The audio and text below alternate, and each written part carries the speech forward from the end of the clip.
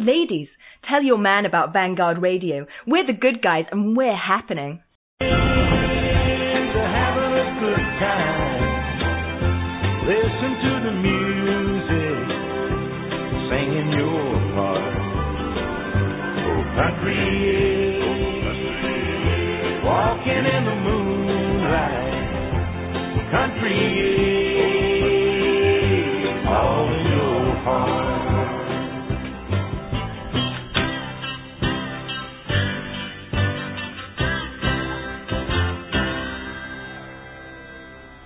All right, welcome back to VNN Broadcasting. This is the second hour of Free Talk Live.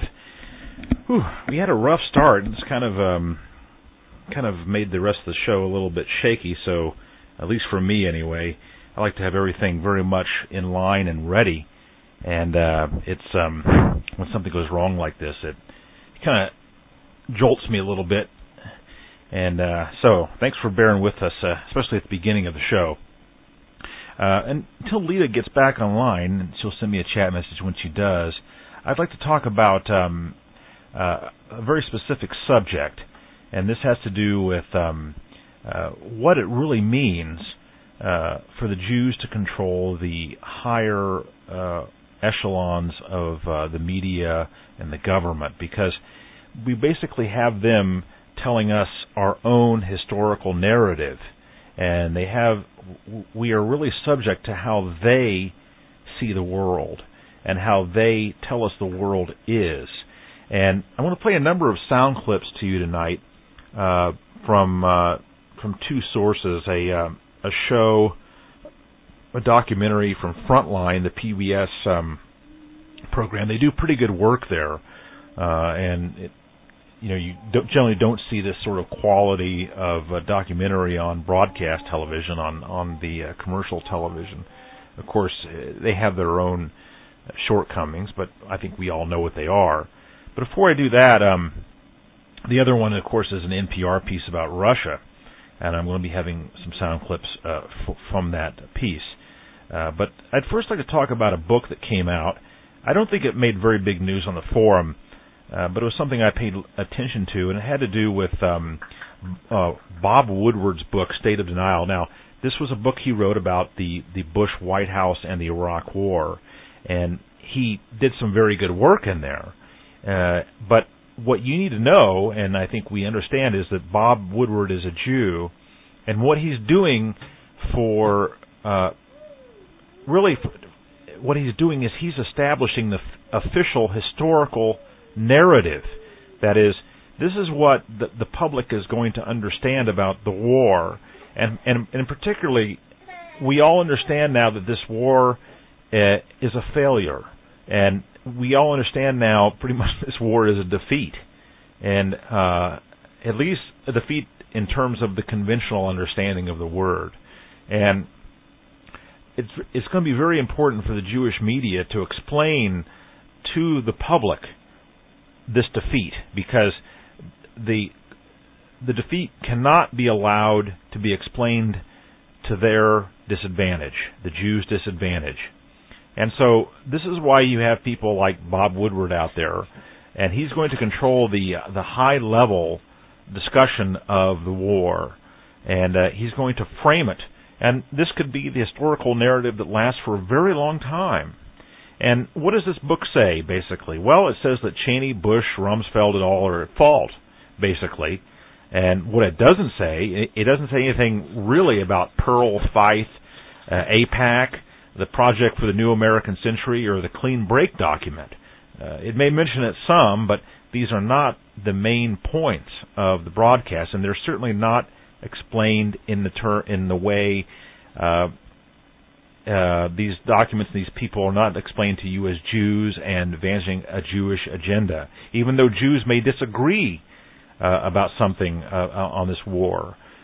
These are Jews, and they're doing it for Israel and their ethnic interests. In the case of Mr. Pearl, Feith, and the rest of them. Scooter Libby, for example, another one. Another thing that the Jews do is they turn all politics into some sort of sporting event or some sort of who's on top and who's on bottom. Now, we as Aryans are not interested in personalities. We're not interested in is it a 3-2 or 2-3 game. For us, this is a matter of life and death, and that's how we should approach politics. And that's what we're facing here, especially in the wider terms of history and such. It's very bad for the future of our race to have Jews telling us what the world means to us.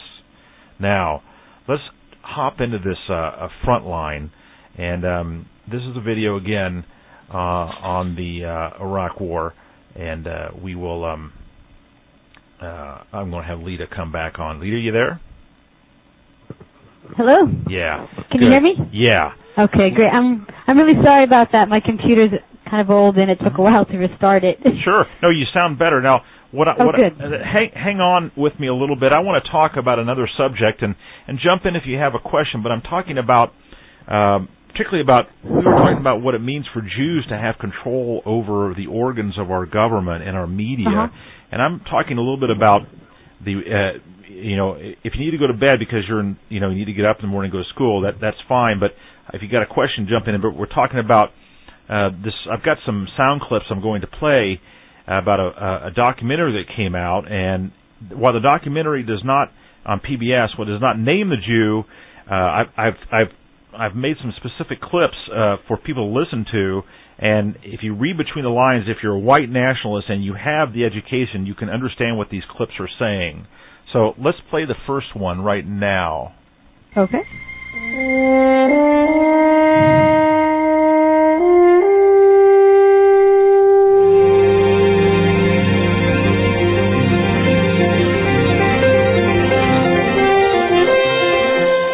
Funding for Frontline is provided by the Park Foundation, committed to raising public awareness. Frontline is made possible by contributions to your PBS station from viewers like you.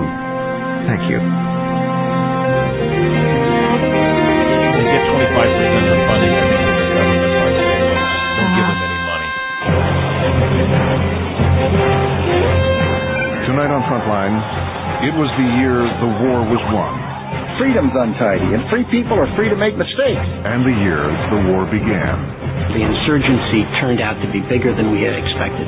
There's a war going on inside the administration that they don't even agree what they're doing in Iraq. We can't say what would have happened if we had gone into Iraq with a clear plan. Tonight on Frontline, the lost year in Iraq. Okay, the name of the video is The Lost Year, and it's online. I'll post the URL so you can see it. The whole video is online. The whole documentary is online. Now, okay, the audio I'm being told is a little bit quiet. Okay, I'll try to boost it up a little bit in the next one. Now, this is we know, of course, as you'll hear in the next segment, they do a pretty good job of discussing the failures of this war, but they don't tell you everything, but we will. Let me play the next clip here. I'm getting some messages. Oh, good. James Hawthorne watched the program. Here, I'm going to call in James, too, right now and add him to this conference call. Okay, I'm calling you now, James.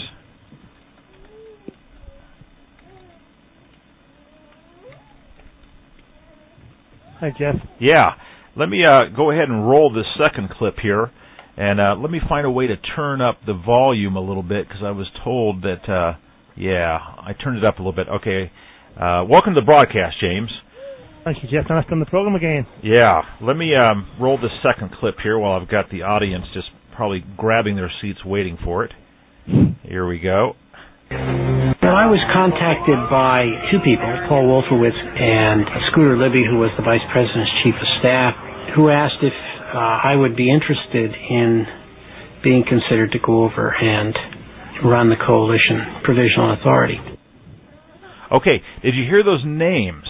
The first name was Paul Wolfowitz and Mr. Scooter Libby. Now, both of those men, I'm going to turn some more volume up a little bit and make sure everyone's getting it. both those men are Jews. I'm going to play that clip again. Let me go back to that computer. There we go. It's very short. Listen carefully. Here we go. I was contacted by two people, Paul Wolfowitz and Scooter Libby, who was the Vice President's Chief of Staff, who asked if I would be interested in being considered to go over and run the coalition provisional authority. Okay. Wow. That was L. Paul Bremer. Mr. Bremer was basically he is in the old British days of the British Empire. They had something called a viceroy, and the viceroy was like the king of an area the British had colonized, and because he basically ran the country in the name of the British Empire. And Mr. Bremer is our viceroy on behalf of Washington, and who picked him? Well, Paul Wolfowitz and Scooter Libby picked him. That's who picked him, and they are both officials in the Defense Department underneath Dick Cheney. Now, again, the Jews have people. The Jews normally, when they infiltrate a country, even when they get great power, they don't. They wouldn't normally elect themselves president, for instance. Right. Not normally. They normally allow a goy to hold that position so that the peasantry, that's you and me, folks, they don't get too upset too easily. So I just want to, for emphasis, I want to roll something again here. Paul Wolfowitz and Scooter Libby. Paul Wolfowitz and Scooter Libby. Paul Wolfowitz and Scooter Libby. And jump in here any time, folks, but Paul Wolfowitz, who is that? Well, Paul Wolfowitz was the Undersecretary of Defense in the Bush administration, and he was the architect of the Iraq War, and Mr. Wolfowitz is a confirmed and admitted Zionist. Interesting enough, I got a little bit of history about this man. He lived for a year in Israel while his father taught at the university there, the Israeli Institute of Technology in Haifa. Wolfowitz's sister would later immigrate permanently to Israel. In 1961, he graduated from Ithaca, New York High School, where he worked in the newspaper. Wolfowitz was excused at that time from military service in the Vietnam War through deferments in order to pursue his academic pursuits. Now, one other interesting thing about this, early on when the war was going badly, Mr. Wolfowitz left the Bush administration, and surprise, surprise, guess where he is? He's now president of the World Bank. Now, can't you think of a better position for a Jew? Anyway, what's that, Lita? Of all the places that Mr. Wolfowitz is going to end up, the World Bank. Yeah. Wow. Yeah. Is he not a dual citizen of Israel? What's that, Lita? Is he not a dual citizen right now? Well, yeah, he's a dual citizen. Boy, we got some chop on your line again, Lita. But he is a dual citizen because he has Israeli citizenship. But you're right, he is. He's just like Skullman or whatever, Chertoff. Yes, they are dual citizens. Yeah. And I think that really shows you, who they're really working for, whose interest they really have in mind. And I believe, I don't know the website address, but I heard that there was, from my cousin Predator, there was this poll taken from, I think it was an Israeli website, rating American politicians and how good they are for Israel and how much they would do for Israel. Oh, sure. I'd have to give you the link sometime. I don't know off the top of my head, but I do know that these kind of polls take place all the time. For anyone who feels all congressmen are vetted by the Israelis or their agents. I think they use the term. I think I was reading in Ostrovsky's book. They use the term "sayanim" as for Jews living in the United States, but all of them are visited by AIPAC and quizzed very carefully about their attitudes towards Israel. And you can bet if they don't give the right answers, they won't have that job in 2 years. Nope. And I actually heard that a lot of the money that goes supposedly to support Israel, it actually, one of the ways it's used is to support different political candidates who are going to be good for Israel. So if there's someone running for Congress in such and such a state and they have Jewish interests in mind, then the Jews will support them and give that political figure money so that he gets into power. So they really, they fund all of the Shabbos Goy. Now the other name that I mentioned there, here, let me play it again. Paul Wolfowitz and Scooter Libby. Scooter Libby. Now Scooter Libby, man, that guy, Scooter Libby. That guy sounds like some kid I knew when I was growing up, right? Scooter. But now his real name is I. Lewis Libby. I. Lewis Libby, Jr. And I think that the I stands for Israel. Now, he is a Jew. He is a Jew. I couldn't find confirmation in the I standard for Israel, so I don't want to absolutely say it stands for Israel, but it probably does. But I do want to mention something about him because his resume is very similar to Mr. Wolfowitz's, but with one big exception. Believe it or not, Mr. Libby has resigned from his position in the White House after he was indicted on criminal felony charges by a grand jury, and he was charged with 1 count of obstruction of justice, 2 counts of perjury, and 2 counts of making false statements. This was in connection with the Plame affair, which had to do with members of the Bush crime syndicate team in Washington to smear and slander government officials that opposed the Iraq War. So Mr. Libby is not joining Mr. Wolfowitz in the World Bank, but maybe in fact, he'll get off. He'll probably pay some fines and go to Israel. But these are the two people that have basically appointed the Viceroy of Iraq. Now, let's go on with another clip here. Managing Director of Henry Kissinger and Associates. Okay, here. Paul Wolfowitz. I was contacted by 2 people, Paul Wolfowitz and Scooter Libby, who was the Vice President's Chief of Staff. In L. Paul Bremer III, Rumsfeld saw a solution to his problems. A businessman, a diplomat, Managing Director of Henry Kissinger and Associates. Here's a guy who would work for Henry Kissinger, but doesn't know a whole lot about the Middle East, doesn't speak Arabic, doesn't know the region. Okay, let me play that clip again, because basically, in the first clip I had mentioned that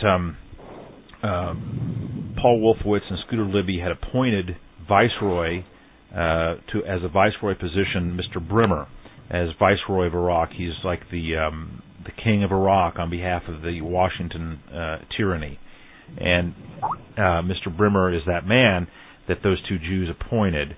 Now, at the beginning of this clip, we have Mr. Bremer speaking, and then the frontline people explain a little bit who Mr. Bremer is and what his resume is. Let's play it once again. In L. Paul Bremer III, Rumsfeld saw a solution to his problems. A businessman, a diplomat, Managing Director of Henry Kissinger and Associates. Here's a guy who would work for Henry Kissinger, but doesn't know a whole lot about the Middle East, doesn't speak Arabic, doesn't know the region. So here they are. They appoint a guy that's a crony of Henry Kissinger, another Jew that has been deeply involved in all kinds of shenanigans for this government. And he is a big Jew. Henry Kissinger is a very, very big Jew. And so basically behind all of this, we really see, in this case, this film brings to light 3 big Jews.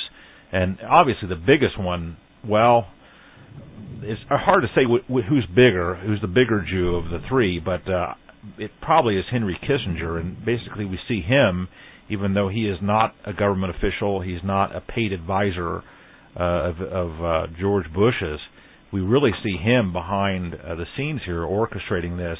And who do they appoint? They appoint a Goy, Mr. Bremer. I researched his background. I could not determine him to be a Jew. He does not look like a Jew, and he looks very Aryan in my opinion. But they appoint this Goy from Henry Kissinger and Associates, a trusted Goy. He doesn't speak the language. He's not familiar with the customs of the region, but yet this guy ends up as the king of Iraq, as the Viceroy of Iraq. Can you imagine that? Wow. Yeah. Well, what do you think about this, James? I was able to watch the program. Thanks for giving me the heads up on that, Jeff. Sure. The wonders of the internet. I can now watch an American program in the United Kingdom. It is nice. Yeah, it's great. So I watched it last night, and I was to tell you the truth, I was quite shocked. Frontline is one of my favorite documentary programs that I try to watch as often as I can. They do good work. Yeah, I was quite shocked. But when you watch this program, and I posted it on the Free Talk Live thread. Oh, good. Everyone, to go in and watch. But it just shocked me. It shocked me for two reasons. Everything that these so-called hierarchical politicians, two things hit me slap in the forehead. One was naivety on part of the United States and their illegal invasion, and Great Britain too, by the way, illegal invasion of a sovereign state. Okay, naivety one. And then the second part that really slapped me on the forehead was stupidity. Mm-hmm. So watching that whole hour program, everything that went on, two things came to me: naivety and stupidness. Totally. Mm-hmm. On behalf of the so-called greatest nation on earth. Well, there's a couple things that I am puzzled by this thing. Of course, there's a lot of things we could discuss, and there's one more sound clip to play. But there's a lot of things to discuss. One of the things I didn't mention in these sound clips is that the Congolese Rice, they all but admitted she was totally outclassed by these white men, by Cheney and Rumsfeld, and she could not keep up, and she had to go out and get a big white man to come in, Blackwell, to basically make sure her voice was being held. But you're right, it was utter stupidity, and it was it was terribly flawed. But I was trying to think beyond that, and that is certainly true.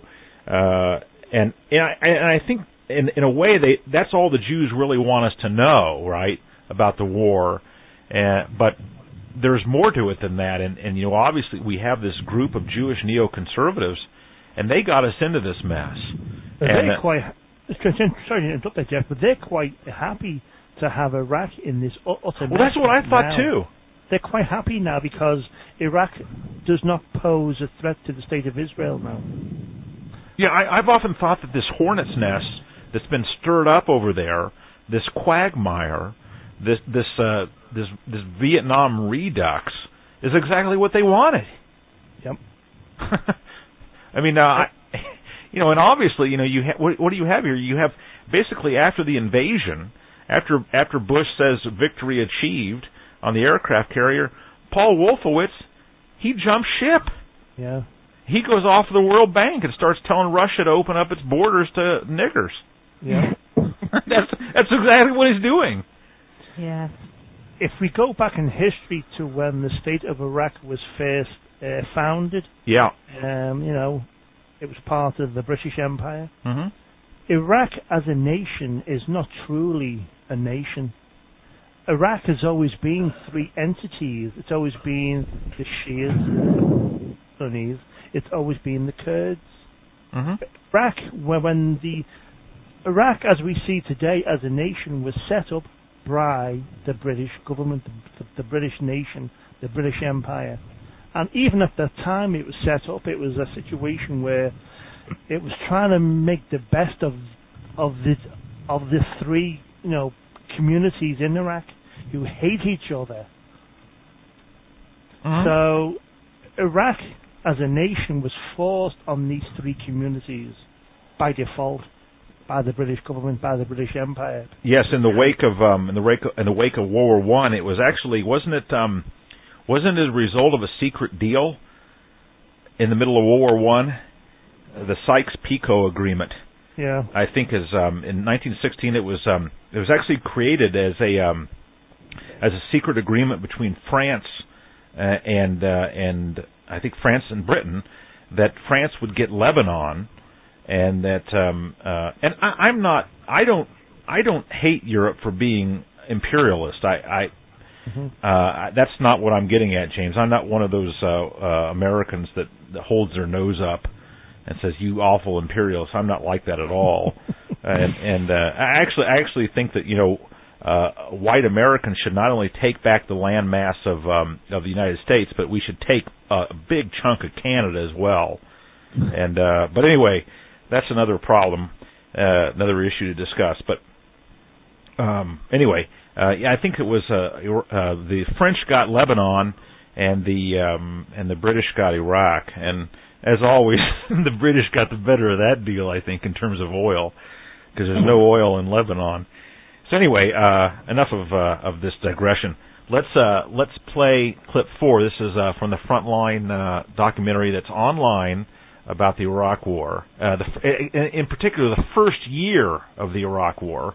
So anyway, here we go. Then, during briefings with the top civilian leaders in the Pentagon, Paul Wolfowitz and Douglas Feith, Bremer heard an idea he could use. This is going to blow your mind. I think they emphasized Germany and the occupation of Germany, and that both Paul Wolfowitz and Douglas Feith, the two top policy people at the Pentagon, both are members of Holocaust both are Jews. Families who were deeply damaged by the Holocaust.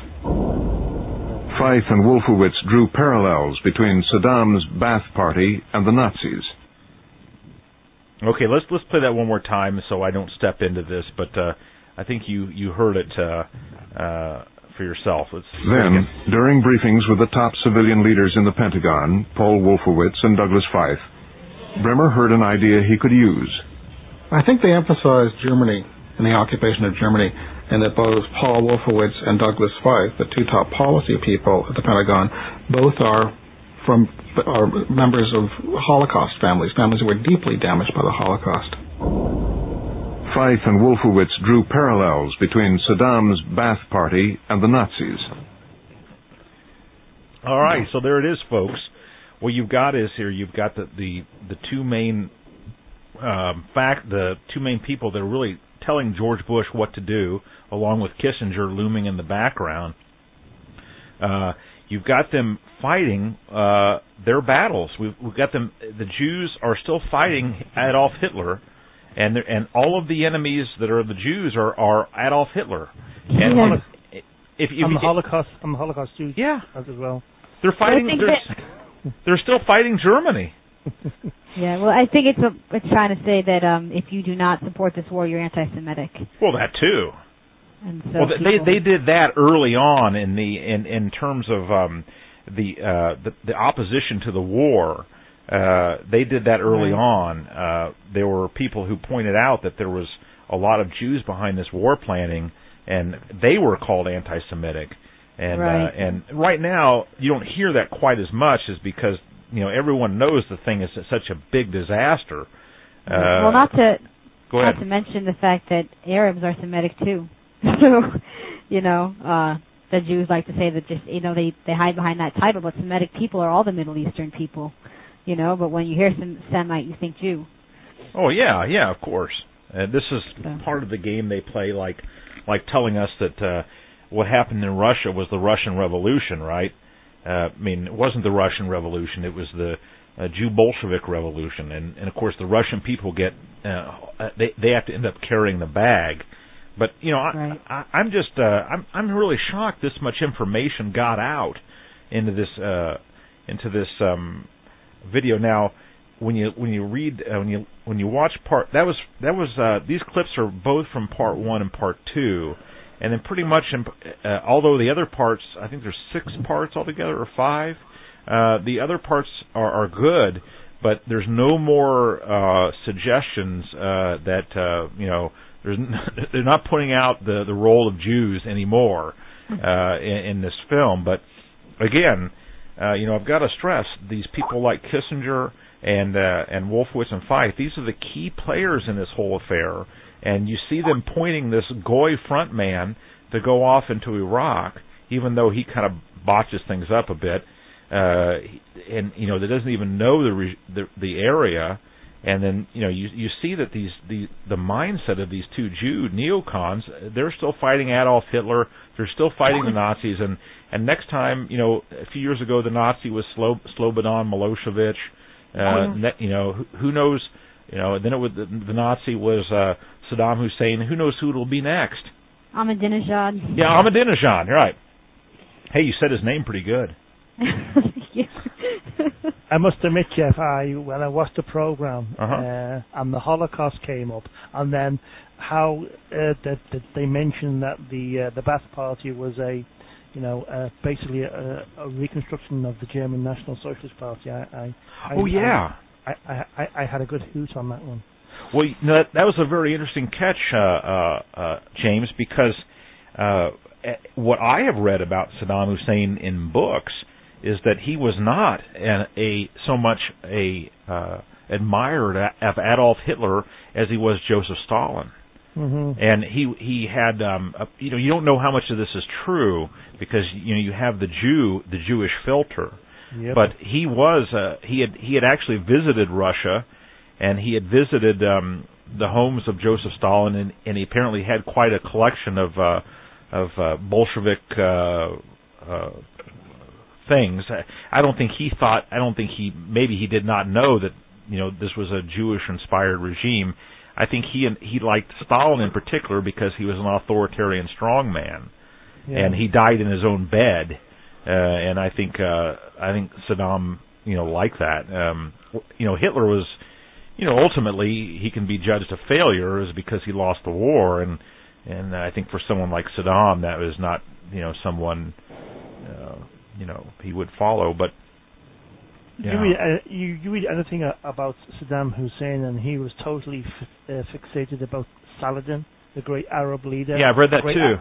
The great Arab leader who would unite all the Arab lands and probably try and push the Jews into the sea. So the great Saladin would ride round on a white horse, and obviously that was Saddam's big thing, was to ride around on a big white horse. But yeah, everything we read about him, it wasn't Adolf Hitler that was his main inspiration. It was Saladin. Well, yeah, that was just that would make more sense since he's Arab and not, why would an Arab idolize some Russian guy? That doesn't make any sense, especially when the Muslim religion is so strict and orthodox. They don't usually branch out into, other people and other, national leaders. Well, that's the interesting thing about Saddam is that actually he was and this I think that's one reason, Lita, why he was so dangerous is because he was a secular leader. I've spoken with a couple people I know from Iraq, and Saddam used to go into mosques with the mosque is like the church for the Muslims. He used to go into these mosques with his boots on, and he kept the Islamic radicalism down to a minimum in his country while he ruled there, and in fact he was, in the interest of his own politics, he was quite good to the Christian community actually in Iraq, ironically enough, because he wanted to keep them in his good graces for his own political reasons. But I think that's one reason why he was so dangerous is. He did have that appeal to Arabs that went beyond the Muslim radicalism, but well. There's a big thing in the Arab world, not only the secular Arab world, but also the Islamist Arab world is looking for that great one leader that's going to unite all the Arabs, all the Arab nations to come together in the Great Caliphate.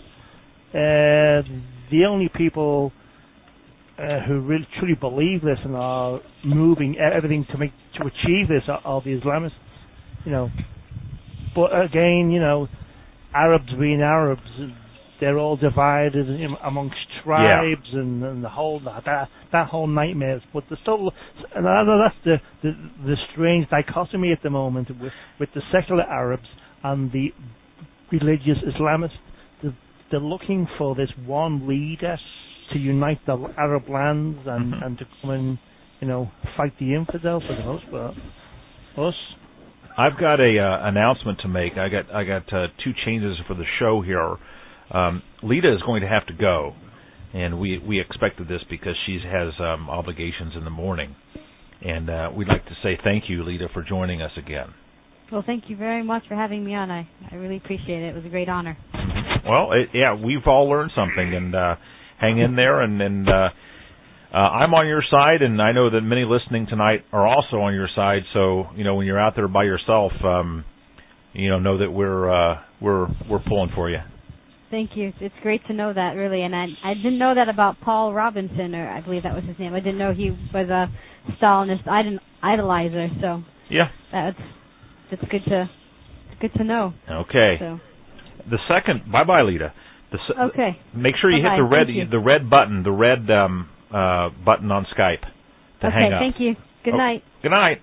The second announcement is that Todd is here. Hello. There you are, Todd. Good. So just to review for the listeners, we have on the line, we have James Hawthorne from Great Britain. We have Todd from Florida, and we have Jeff here from the belly of the Quah. Okay, at least we don't have someone from Australia. That's a mind blower when that happens. So anyway, let's Todd, before we go on to this Russia business, and after I get this Russia business over, the format's just going to be blown wide open, and we can talk about the Bush terror laws or anything you want. But do you have any comments on this film, Todd? Honestly, I haven't watched the film. I just got off work at 9 p.m., so the only thing I've heard of the film is the clips that you played. Okay. And I wanted to further comment on what you were saying about Saddam. And it's interesting to note that before shock and awe of 2003, and especially, during the 80s and 90s when he was in power, we got to, keep in mind, this guy has been in power since 1975. I think so. I think about 75. He took all the violent criminals, put them in jail. He kept all the different sects of the Muslims separated, okay? And, he kept the Kurds to the north. Now, as a sub-side note, I have to say, I still don't believe that Saddam attacked the Kurds. I think it was... I don't either. I think it was the Iranians, because I've heard reports that they were attacked with, was it mustard gas? And yeah. I think that the CIA... Halabja. Right. Yeah. I think the CIA had sold the mustard gas. I don't think they ever sold it to Iraq. I think it was something that they had sold to Iran exclusively. Now, I mean, that's a long shot, but I mean, then you have to take into account any time that the Jew points their finger at somebody, there's got to be another side to the story. Yeah. But it's interesting to follow up on my point. Right. When the United States did attack Iraq, he let all the violent criminals out of jail, and then all the Muslims had united against each other. And look what's happening right now. You got all these generals saying, "Look, we got a problem there. It's going to be a civil war." And just this month, it's been the most violent month on record. And I don't know if you all had caught it or not. This morning, I was watching the news that they were saying this was just a short, blurb. It was like a breaking news bulletin that they had posted on CNN that active enlistments are basically they're saying, look. Well, hey, Todd, that. Let's talk. We talked about that in an email. Or PM. Let's talk about that later in the show. I'm kind of rambling, so if you want to continue with that, sure, go ahead. I want to follow in this theme, and you bring up a very good point. I don't drop it. I want to follow in this theme basically from the beginning of the second hour when I started talking about Woodward's book, State of Denial, and Woodward being a Jew, and defining really for the public and for the history books what happened, and according to the Jewish filter. And then I started talking about this very good documentary, and how these big three Jews, Kissinger, Feith, and Wolfowitz, how they were involved in directing this war, and what that means for us, obviously. And what I want to talk about next, again, this is a consequence of the Jew having control of our media. What we have here is a discussion on NPR about Russia between Robert Siegel and a man named Mr. Goldman from Harvard University. And so we have two Jews on NPR talking about Russia, and we all know the Jews had a pretty rough time in Russia before they overthrew the Tsar. So Jews have an axe to grind when it comes to Russia, and just keep that in mind here. Okay, I'm going to play clip 1. Dozens of non-governmental organizations have stopped work in Russia as they await approval of their applications to operate. Among those groups are Amnesty International and Human Rights Watch. The Russian Justice Ministry is in charge of the registration process, and a statement it issued yesterday distinguished between the process of re-registration and liquidation. Marshall Goldman of Wellesley College and Harvard's Davis Center joins us from Cambridge, Massachusetts. And Marshall, what do you think? Merely bureaucracy or is this harassment? It's a little both. Certainly the Russians love bureaucracy, but it's also harassment. We had a meeting with Putin. He said, why is the Ford Foundation spending money on non-governmental organizations in Moscow? Don't you have enough problems in the United States that need addressing? They see this as kind of a Trojan horse, bringing in Western human rights people, Western political people, with the idea of trying to create a backlash of the sort that happened in Georgia and Ukraine. Okay, so basically what we have here is that Russia is taking actions against these quote NGOs, which are like these non-governmental organizations that go into these countries and start interfering in the politics of Russia. And what he's referring to is that Georgia and the Ukraine, these non-governmental organizations went in there and fomented a revolution, and a revolution that was anti-Russian. And I want you all to keep in mind what has gone on in Russia since Putin took office, and he's chased a lot of these Jewish oligarchs out of the country, and liquidated their wealth. And no one really understands Putin very well. I don't know if he's one of us or not, but he's done a lot of things that are hostile to Jewish interests, including locking up one of the big Jews over there. And so you've got to understand that they're approaching this discussion on NPR like there's something wrong with Russia. But I think from a white nationalist perspective, when I listen to the show, I say, hey, they're doing something right. And right. So, go ahead, Jeff. That clip that you played, I could barely hear it. Now, I don't know what it sounded like on the radio show to the listeners, but I could just barely pick it up. Yeah. Now this does happen through Skype, and it does often come out louder on. Okay. That's okay. Now I'm glad you mentioned it. Let me turn things up a little bit. I'll max them out so that everybody. So I'll max them out so it's the maximum possible level, and then because we do want people to hear it. Now, when they listen to the archives, it'll be crystal clear. So thank you, Todd, for telling us that. Sure. Okay, I turned that up considerably. Okay, let's go ahead and roll with clip 2. James, if you have anything to say, let us know. Yes, sir. Okay, let's see here. All right, let me go back to this other directory. Okay, clip 2. If you were to try to cite some historical precedent or some other country in the world, some place that we could imagine as a model for what Russia is today, sometime after the end of Soviet rule, but hardly a thriving democracy at this point, what would you say? What is it like? Well, this will be offensive, I suspect, but it's a corporate state corporatism, if you will. More and more of the companies are being renationalized, stepping away from what took place under the Yeltsin government, and they are serving as what Putin himself calls national champions. And so what you're doing is you're having a marriage between these corporate entities and the state. Okay, he's basically hinting at something here, and he'll tell us exactly what he's getting at. But I think most people know. Again, what Putin has done is he has taken these companies, and some of these companies, you got to understand, some of these interests in Russia that the Jews took over after during Yeltsin's term. When they take over, like the forest industry, they're literally taking over tracts of land that are like half the size of the United States, and they have wealth that's just unbelievable. And I think wealth greater than Bill Gates even.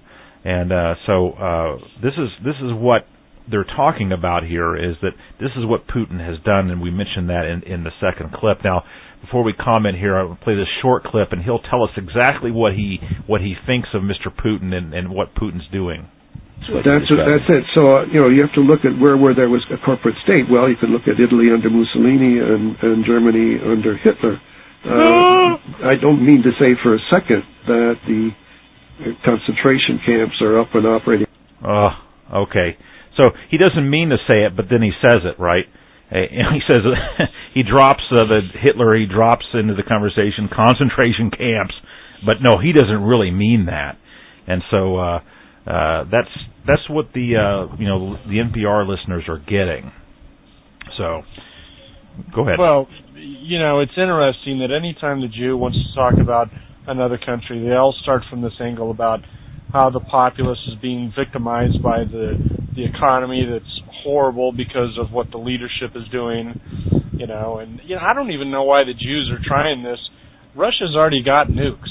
No one's going to tell Russia what to do. Mm-hmm. And certainly they're not, if they're trying to get the opinion of people in the United States to turn against Russia, what does it matter anyway? The United States is not going to ever attack Russia. So I don't know why they're trying to do this at all. That's a good question, and but obviously Russia is, and Huntington talks about that in his book Clash of Civilizations. Russia is a geopolitical foe of the United States.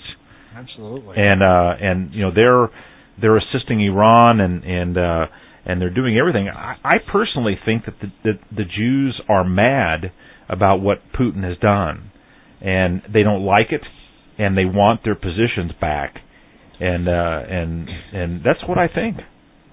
Yeah, I could believe that. And here's the thing about the Jew.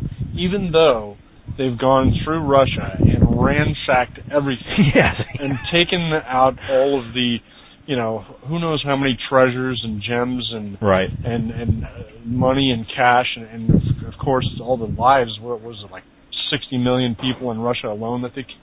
Yeah. That's not enough for them. They want back in. They want to communize it again, and they want their own stake. It just, the more that you give the Jew, the more that they want. Mm-hmm. That's the bottom line. They can't get enough. They can never be satisfied. You give them, and that's the thing. It's like you look at, one good example was back about 10 years ago when the Swiss banks gave them all that Nazi gold. That's still not enough for them. They're still crying about, Hitler and the Holocaust, and they can't shut up about it. The Jews cannot shut up. That's the bottom line, is that they keep going. It's like a broken record, and then when they finally get something, then they're going to find something else that they need. So after they're done with Germany, they're going to go to Russia now. Oh, look at what the leadership is doing to the economy, the poor people there. Come on. So squeeze the orange, throw away the rind. Yeah, exactly. So. Well, okay, we just got two more short clips, and actually, Mr. Goldman tells some very surprising truths about Russia in these next two, which ought to ask why we aren't in a better position economically. Now have the third largest holdings of currency and gold reserves in the world, only after China and Japan. 8 years ago they were bankrupt, and now they're just riding high. Yeah, how about that, folks? Russia has the third largest reserve of gold and currency in the world, and you wonder why the Jews are interested in Russia. Well, that's the bottom line. Yeah, there was a little bit of static there, so let me play that again. Listen to it and look at our position, folks. Our currency, you know our currency, what a mess it's in. Listen to this. Now have the third largest holdings of currency and gold reserves in the world, only after China and Japan. 8 years ago they were bankrupt, and now they're just riding high. And he dares criticize Putin. Amazing. Amazing. We better all start learning Russian because it sounds like they're doing pretty good. They must be doing something right. Yeah, and I've cut this interview down quite a bit, and most of this interview, this is right at the tail end. Most of this interview has to do with like these evil foreshadowings of Adolf Hitler and Germany and all this kind of stuff, and then here at the end we really see that they don't mention, of course, Russia's demographic problems either. But Russia's not so bad, and maybe Russia, maybe Putin's doing the right thing by renationalizing these industries and getting them out of the global Jewish scam. Here, one last clip, and then we'll move on. When we met with Putin in September, he was asked what are his accomplishments, and he says, when I came into office, over 30% of the population was below the poverty line. Now it's down to about 17-18%, and there are still very poor people. This is not that new a world, but it is quite different than it was 8 years ago when the banks were closing, they couldn't pay their bills, and industry was in dire straits as well. Well, Marshall Goldman, thank you very much for talking with us. All right. So that's basically the end of my little presentation about 3 examples of how the Jews are shaping our historical consciousness and telling us about the world through their filter. And, as James says on his show, the Hawthorne Report, he brings you news without the Jewish filter, and there is no Jew between me and you. Correct. So anyway, thanks for bearing with me, folks. I hope you enjoyed the... No, that was awesome. Absolutely. I mean, I'll tell you what, there's a lot about Russia that we don't know. Mm-hmm. I know that they, I only can get what, as far as Russia goes, I only can get what the United States is telling me. Yeah. Okay? I have to read between the lines often. And one thing I do know, though, is that during the SALT II talks, where they said, okay, we've got to minimize the amount of nukes that we've got, and the Russians got to minimize their nukes. So, you got Reagan and Gorbachev sitting there going, okay, so, yeah, let's do that. And then, Reagan was touted as being the one that, pretty much ended the Cold War between Russia and the United States. And one of the main things, other than the wall being broken down, which I think was purely theatrical, but another thing was that the SALT II talks were a success. But if you read the treaties between the two countries, it reduced the amount of nuclear warheads, but it did not reduce the amount of nukes themselves. What they did, it's not like they disarmed the nuke itself. What they did was they just took the warhead and made a bigger missile. So you got tons and tons of missiles. Well, now we've reduced the amount of missiles. Yeah, they did, but instead of having a small missile, like say 10 small missiles, now they've got one large missile. So Russia never disarmed itself like the Reagan administration will have us believe. They've still got the same amount of military power that they did, and 20 years later, who knows how much more.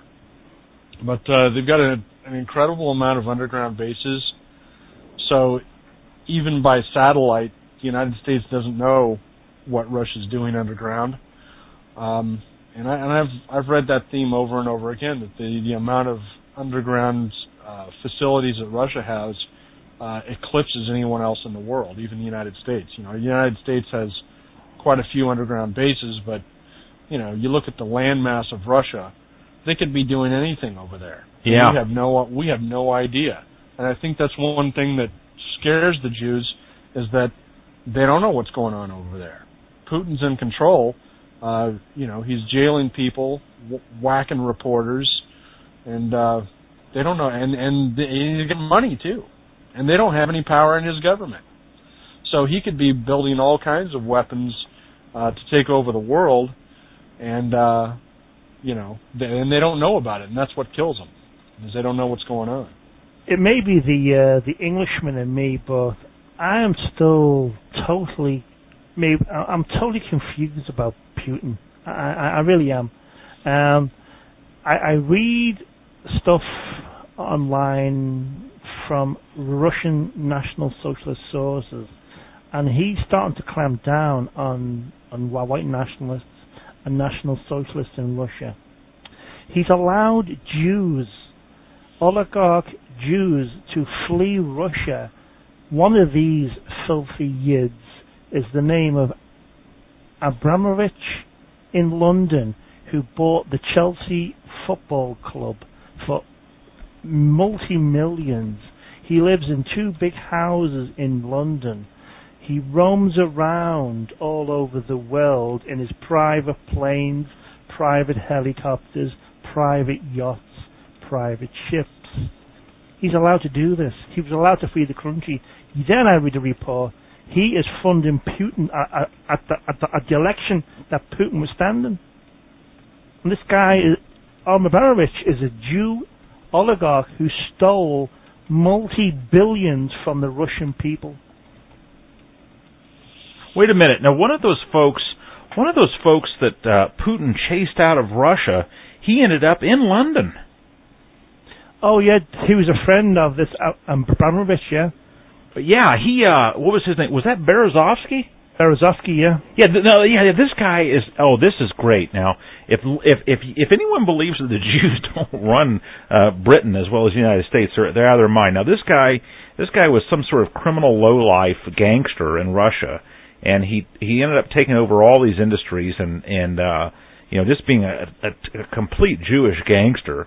And then so finally Putin says, "Hey, enough with you, pal. I've got power now. You're out of here." And probably was on the way to jailing him before he got out of there. And so what does Britain do?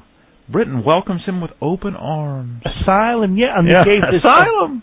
And then they gave this Abramovich total asylum. He has so much asylum, he bought a well-known English soccer team for multi-million pounds. He bought his asylum ship. Yeah, he's lording it over. He's got all these models, and even though he's married now, and his wife now has had enough, and she's going to divorce him. But this guy funded Putin in the election that Putin won. And, I don't know if Putin's playing the game here, but if he's playing the game, I'm totally confused what the hell he's doing. Well, he could be just another tyrant. He could be just like, you take Stalin, for instance. Stalin himself, he killed a lot of Jews as well. He just took advantage of the, Jewish communist machine and said, I'm going to get into power. He did. Let me tell you what, Stalin killed a lot of Jews, and he put a lot of them out of office as well. And it wasn't until, he died pretty much that, but by the time he was dead, the communist machine was pretty much over. So, I think, go ahead. If you dig deep online, you'll see large-scale, since Putin came into power, you'll see large-scale African immigration is not only coming into Russia, it's flooding into Russia. Large-scale, for some strange reason, large-scale African immigration is happening. Well, now, when you're saying a policy change, is this a policy change to let all immigrants into the country? Well, wait a minute. I know a little bit of information about this. Sorry, let me jump in there. What is happening is, and this came out, and I think you'll remember this too, Todd, if you saw it, is that Wolfowitz, and we talked about him earlier, he went to the World Bank, and he immediately started, this was 2 years ago, he immediately started pressing Russia to allow immigration. And when you're president of the World Bank and you have all these financial levers, you have real power. And I suspect that Russia has been fighting this, actually, and resisting a lot of it. I'm surprised to hear what James said, because I've read some things where Russia has done things to stop immigration into their country from non-whites, but I know that Wolfowitz, as president of the World Bank and these international money lending institutions, have been hammering Russia about opening their doors. So if there are niggers streaming into Russia, this is why. Yeah. Sorry about that, Todd. Yeah, that's fine. I was just wondering, though, if he didn't have, because there's like two policies. I mean, you've got the European Union, which says, all right, look, you're part of the European Union, you have to accept your own share of refugees. And then you've got active policy that's written by the Jews that says, let's go ahead and accept, these people into the country and give them benefits when they get here. For example, when, France and Germany accepts Muslims into their countries. That's like, that's beyond just relaxing the standards of immigration. That's, getting to the point where they're being proactive about inviting them into the country. Yeah. So what I'm trying to figure out is how many niggers are being, let into the country versus invited into the country. And invitation, I'm talking about giving them benefits to come into the country. Like the United States, when they give, they don't have to give the Mexicans benefits till they come into the country. All they have to do is just not put a fence up. But as far as like the Muslims go, when they let people from India into the country or anywhere else, the Mexicans don't understand this, but as soon as they come into the country and they get a citizenship, they can start a business and be tax-free for 3 years. I think I've read that. That's an open invitation to non-whites to come into the country. Of course, the Mexicans aren't smart enough to understand that, but that's why you've got all these ragheads around the country that are buying up, they buy up the hotels and the little convenience stores and stuff like that. They don't pay taxes on any of that shit. They're totally tax-free. And when, after they run the business for 3 years, then they sell it to a relative who then also comes into the United States, and he runs the business tax-free for 3 years. Okay, so that's an open invitation for them to come here, and I'm just wondering, is Putin inviting non-white immigrants into his country by giving them benefits like that, or is it just a relaxation of immigration standards? I don't know. We just have, all I'm saying to everybody is don't be jumping on the Putin bandwagon so quickly. Just be very, very careful about this man. Yeah. He comes across as an establishment politician. Maybe he is, maybe he's not. All I would say is just be very careful and let's just watch him and see what happens. So far, he's been doing okay, but you just never know. He could be, as we say where I'm from, he could just be playing the game. It's a wild card with Russia, but I'll give you my take. And Putin came out of the CIA, and he was one of the very last. First of all, let's back up a little bit. The guy that was there before him, I'm just doing this for the listeners who don't know, because I'm sure everyone in this panel knows, was Boris Yeltsin. And Boris Yeltsin was a drunk, and he was a stooge of the banking interests like Goldman Sachs. And he did exactly whatever they wanted. And he's the one who basically handed over all those Russian state enterprises to the Jews and to the oligarchs. And he was a stooge for the banking interests. That's it. He was a drunk, and that's it. He made an ass out of himself, and that's basically his epilogue. And near the end of Yeltsin's term, there was a series of successors that he was trying to groom, and they all failed, and they all failed for various reasons. They weren't liked, or something happened to them. They got shot, or something like this. And then the very last one, there were like 4 or 5 people that Yeltsin had groomed to take over him. I imagine it wasn't Yeltsin; it was the Jews. And Putin was the very last one they could get in there. And Putin was a KGB officer.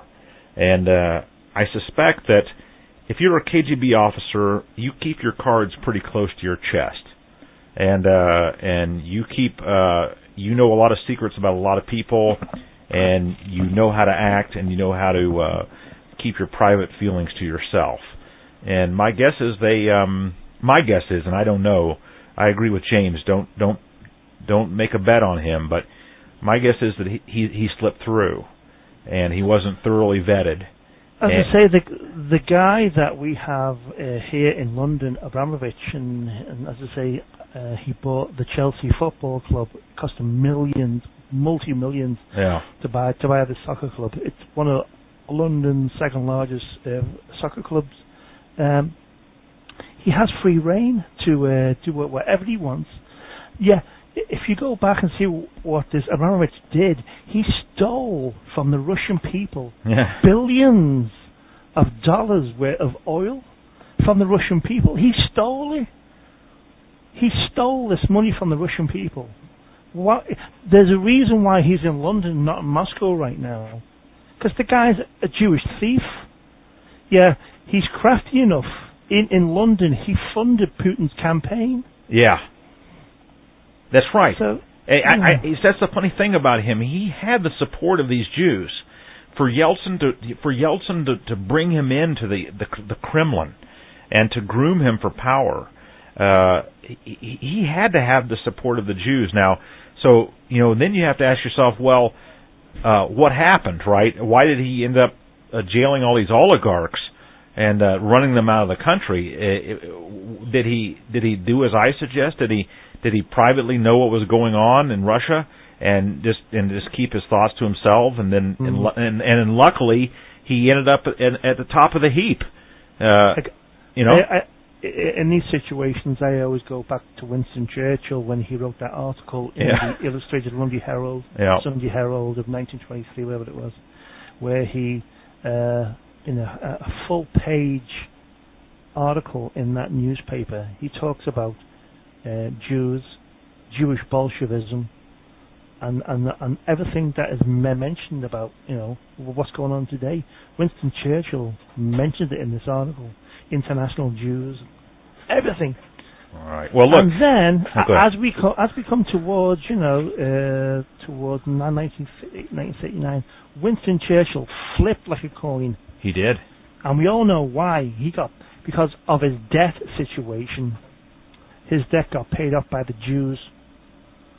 I'm not saying Putin's a Jewish lackey, but all I'm saying to everybody is just be very, very careful. And let's not put all our coins on him right now. If we're lucky, let's just see where he goes. Yeah, if we're lucky, he's a Churchill in reverse.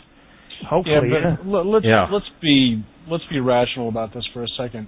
Okay. We all know that any white world leaders know the score on the Jews. That's a fact. I think so. Whether it's Roosevelt or Churchill, even Bush, they got tapes of Bush. I don't know where they're at, but I've heard about these tapes where it's like, we're going to get the Jews as well, or I understand the Jewish problem, that kind of thing. Bush is not stupid. He acts like he's stupid. He gets on the television and says things that we're just like, why is he saying something like that?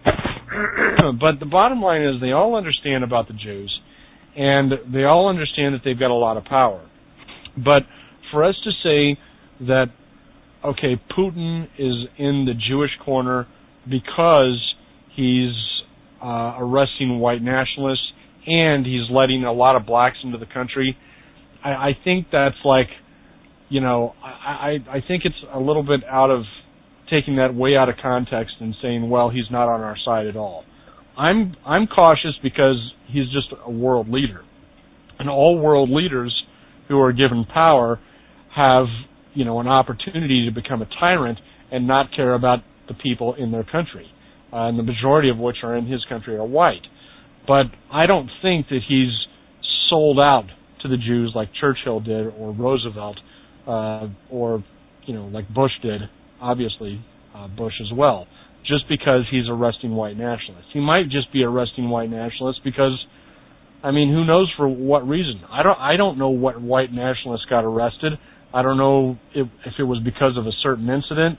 And I'm not trying to point the blame at the white nationalists at all, but in Russia, do we know for a fact that it's a crime to deny the Holocaust like it is in Germany? I don't know. Do we? I don't know that. Yeah. I know that in certain Eastern, like, for example, I asked a guy on our forum, his name's Bolg, Yeah. B-O-L-G. I think he's in... Bulgaria. Bulgaria, okay. I asked him, I said, in your country, is it illegal to deny the Holocaust? And he said, no, it's not. Okay, so you can deny it in Bulgaria, and I'm assuming that it's not illegal in Russia either. So, you know, if he's arresting white nationalists, I'd like to know how many he arrested, under what circumstances, what happened, and what were they charged with. And, I mean, because we already know he's killing Jews. You know, he killed that reporter girl. I don't know what she did, but obviously she was running her mouth about something. Well, I see I'm sorry, Todd, I see a thread on the forum here in this Free Talk Live, and it's by It's Molecular, and he says, according to Eric Thompson is a guy that writes letters for VNN main page, Putin says, according to Eric Thompson, this guy says Putin is a Jew. Yeah, but you know, when I look at Putin, he does not look like a Jew. No, he's not Jewish. I have my doubts on that. Yeah. That's another thing that really turns me off about, you know, a lot of people just because I'm coming on the program saying I don't know. Yeah, I don't know either. All we're doing here is speculating, but we're speculating based upon some certain facts that we know. Unless I know for sure about Putin's ancestry, you know, I'm going to assume that he's a Russian. Okay? Yeah, me too. I mean, anybody can look at Trotsky and say, yeah, he's a Jew. But, I mean, you look at Putin, he looks like an Aryan. You know? He does to me, anyway. Putin does. You bet it. I mean, he's got these icy blue eyes and blonde hair, and, oh, man, and you know. He's got Aryan features. Yeah. He doesn't look like a Turkish Mongol. Like, I mean, you know, you compare him to somebody like Madeleine Albright. I mean, Madeleine Albright's got, you know, blue eyes, but, you know, obviously they're from, you know, European blood, but obviously you look at her, she's just a hook-nosed, stinky kike. She's a kike. Yeah. Who can't be a kike? I mean, I'd be surprised. I'd have to listen to I mean, just for somebody to come on, you know, the internet and say he's a Jew, I'd have to see some serious proof. Yeah, I'm very skeptical of if Eric Thompson said that. I enjoy reading him, but I think he's off base there. Hey, look, folks, we've actually gone over. We got started late tonight, around 8:20, and so this segment has gone on for about an hour and 30 minutes. So let's take a short break. Vanguard Radio for the precious 8%.